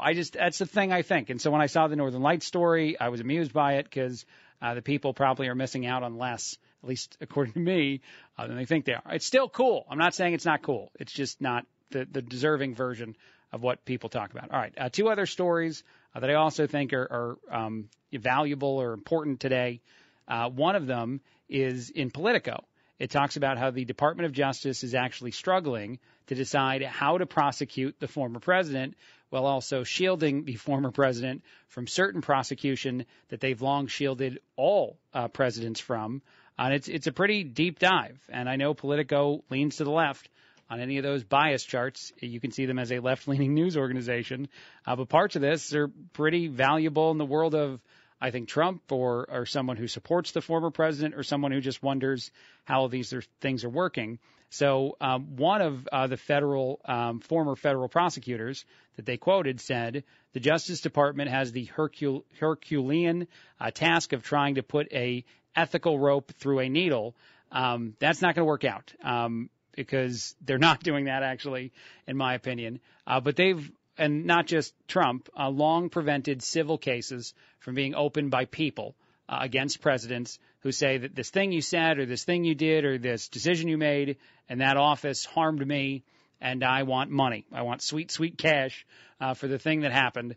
That is a long, ongoing thing where the Justice Department usually claims that person is above the law. That's the way that they say that you can't open civil cases against the former president. But now they're stuck in this unique scenario where they themselves have decided to go after Trump during a presidential election, no less. And Trump, I talked about it earlier this week, I was saying at least delay it. You know, that's the funniest thing to me is that I think the coverage of that request for some places was this is obviously an admission of guilt or a demonstration of fear in the court case. And it might be, I don't know. But what it actually is to me, the request to delay any of these investigations and trials and whatnot, is a willingness to allow our election to be something that's not influenced by the Department of Justice. You can still go after Trump. You can still put him in jail. You can still do all the things you want to do. You should just do it after the end of the election. And of course, if he gets elected, he would be able to prevent some of that stuff anyway. And I'm not saying that I'm predicting the outcome of the cases for anyone that might text and get mad. I genuinely don't get it. And I don't even mean I get it from I love the former president and I want to vote for him. And I'm afraid I can't vote for him if he's in jail. That's not where this is coming from. It is truthfully, there's no way to argue that what's going on right now in our legal system is going to have an impact in our election. There's no way to argue it. And there are ways around having that be a component of trying Trump for keeping classified documents and choosing not to try the other people who also kept classified documents. But I digress. This is an even more interesting take to me in Politico because say that you break the camel's back on that other situation. Say someone somewhere makes an effective argument based on what's going on in other places that allows at least one of these cases, a civil matter, to go after a former president, then, pandemonium exists. And so it's hard to make certain arguments in courtrooms and then point to precedent or lack thereof and something that's existed for a long time. And again, this isn't a left-leaning organization who wrote this piece, which is why I found it so fascinating, to point certain fingers, point certain directions, and then say all of that is essentially not important because, we need the rules to work both ways because we want to try this case, but we don't want to try or deal with any of these other things. So I highly recommend people read that. And then one other one is another of the extras after 5 version of this segment, whatever I'm going to start calling this. I just thought this was I'm not shocked in this, actually, and I'll tell you the reason why. So the Ohio Medical Board had voted to take away a medical license from a plastic surgeon who was putting all of their surgeries up on social media, live streaming them on TikTok. Of course, the medical license deserved to be removed. But what I'm not surprised at is that story exists at all. The person went by Roxy Plastic Surgery on social media. On TikTok, I think, mostly is where the largest amount of the following was. And this is the culmination of, I'd say, generations, maybe myself, but certainly after me, raised in social media and thinking I must do anything I can to be social media famous, to be TikTok famous or whatever it is. Actually, there's a story in the New York Times. I thought this was really odd that I saw this today about a comedian that pops up way too much on a lot of people's social media account. My wife's TikTok account is one of the places he's definitely appeared more than I'd like. The guy's name is Matt Rife.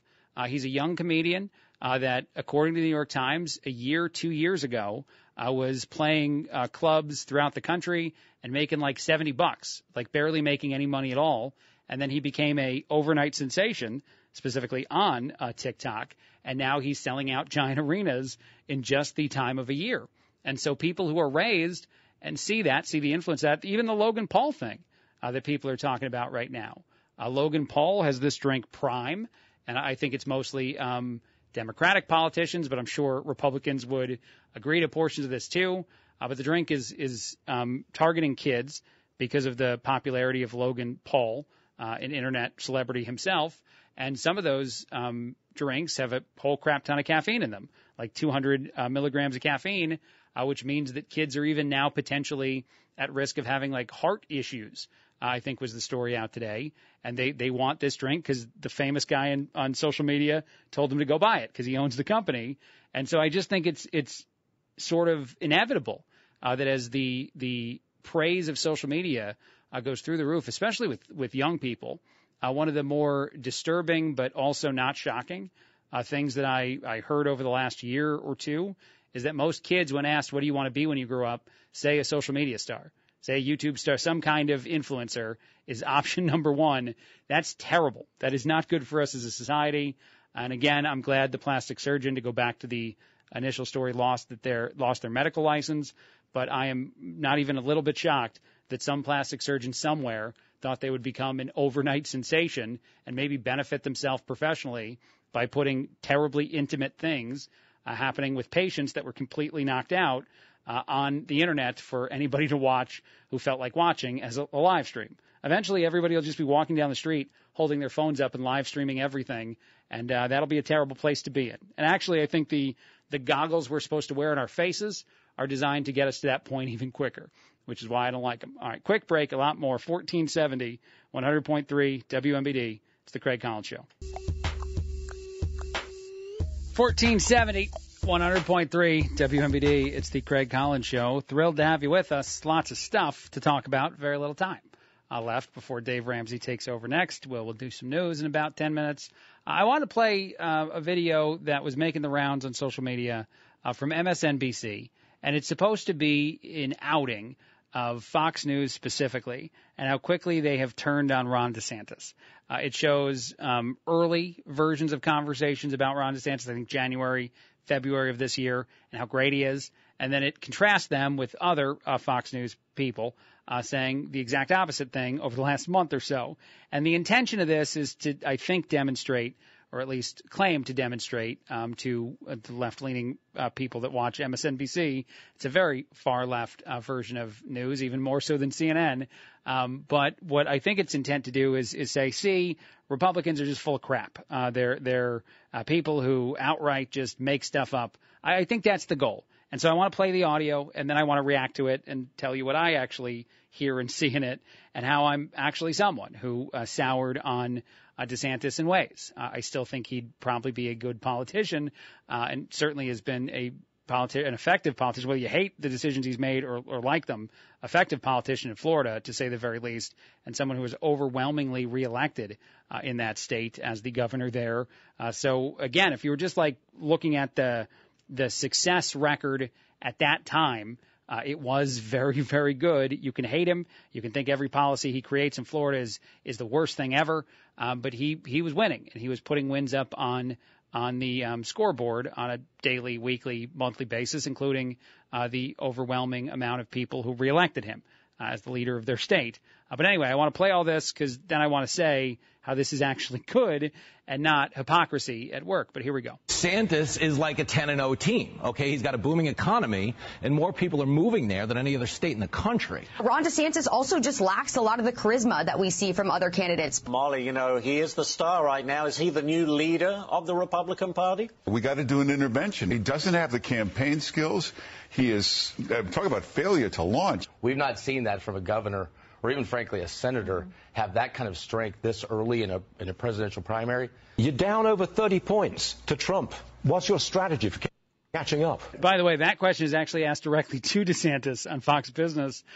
Here's why this is actually good and why what's going on with the president right now with Biden and all the overwhelming polls that say that Democrats don't want Biden to be the politician is bad. It's because if you're someone or if you're a group of people, say politically aligned on the left or the right, who acknowledge when missteps occur, when people aren't rising to the occasion, aren't doing a good job. I mean, even DeSantis's failure for Twitter and how he announced his campaign after taking so long to say that he was running when people were basically begging him to, at least lots of media apparently was, back in January and February. When all that occurs and then eventually you acknowledge the elephant in the room, if that's what you want to call it, when things aren't going great, that's the opposite of biased media to me. That's the opposite of, and honestly, there were a lot of people that were trashing former President Trump back in January and February, and Fox News still seems to desire to talk negatively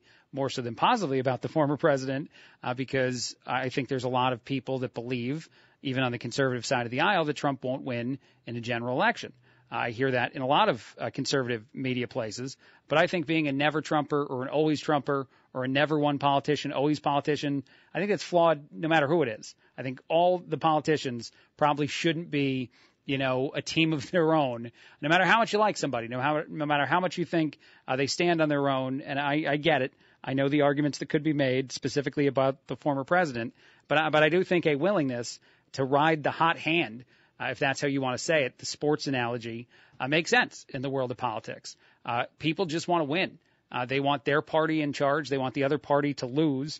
That's, I think, the intention of having a political party in the first place. And so if the byproduct of, say, being overly supportive of one candidate on this team and then none of the candidates that are also on the team, if your guy doesn't win, is letting the other team win, and that usually is considered worse. And honestly, that really, to me, goes to the sports world. Because like every so often, let's use the world of basketball, someone just plays out of their mind. Someone just seems so much – actually, even better example recently in the world of baseball, Domingo Germán, a Yankee pitcher who pitched a perfect game. He has not been perfect game quality a lot of this season and a lot of the past couple seasons, but all of a sudden you put everything together and you crush an entire game and you wind up, admittedly against a bad baseball team, doing something that very few pitchers have ever done. That's riding the hot hand. I think that's what some of the political analysis is. And then the refusal to turn the other way if things aren't going the right way is something you're seeing much more in the Democratic Party right now. There are a lot of people, whether you listen to this radio show or not, whether you turn on certain channels or other channels on TV, that will inevitably vote Democrat, that would very much like Biden to not be our president again. Every data point tells us that. He is not approved of by a lot of people. There are a lot of likely voters who say they're open to other candidates on the Democratic side of the aisle, and yet those things seem to be blatantly ignored by that political party, and I don't think those things were ignored as much by Republicans, especially Republicans who are willing to question if DeSantis were a better option than Trump, given Trump's overwhelming popularity and long-term popularity for a lot of the Republican Party. And again, sort of pivoting that. And I've even heard Markley Van Camp Robbins talk about it that way. Can Trump win the suburban female voter? Is that someone that can be convinced to vote this way and not that way? I think all those things actually enhance the conversation within a political party and not the opposite. Anyway, there was a long rant on that. Quickly, a couple other things that I think are interesting. There's this article in the New York Post about millennial gray. Apparently, a lot of people in my generation don't like putting color inside their homes. So everything is very cold, very dreary, very much just gray. And I did not notice that. My wife decorated my entire house. I can't tell you my color scheme. Right now on the radio, not inside my home. If you asked me, does my house have a color scheme? I'd say maybe. I'd be like, possibly. It could be a thing. I didn't really focus on it. Wasn't an area of concern for me. But apparently, according to some, millennials are bad at this. So we've ruined another thing. We've broken something else. And I accept that. I'm fine with that. I don't care. I like the fact that I have a house. However it's decorated is up to somebody else. It doesn't matter. And actually, that brings up one last thing I wanted to throw out there, and it's just at the end of the show. So answer me, please, on my social media page, facebook.com/Craig Collins Show, or you can text me, 309-340-4464, 309-340-4464. As I said, I didn't decorate almost any of my house. Betty was 100% in charge, and then I didn't care. It wasn't like I wanted to fight her for it. I do not care at all. But the question was asked in social media recently, and a lot of people are giving pretty funny answers to it. What's something in your house that is forbidden even though you own the home? Is it forbidden by a family member? Is it forbidden by, say, a parent? Or is it forbidden by a significant other? In my case, I have one easy one to throw out there that is definitely forbidden. And if I do it, it makes Betty very sad. And that's, I think, why she wins in some of the conversations we have. She never, yells at me and screams at me. She just seems sad. She's disappointed, hurt like a puppy. And I don't want to do that. But it's forbidden to wear shoes in my house. That is a forbidden thing. You come outside from inside, you got the shoes on with the outside on them. She doesn't want them on the inside. She doesn't want that going on. So you got to take them off. Everyone takes them off. It's a whole thing. We have a whole, and I know a lot of people do this, but that immediately is what I thought of when I saw that go viral, of something in your home, even though I own my home, and I know Betty does too. We own it together. But she's made that rule, and that's a forbidden.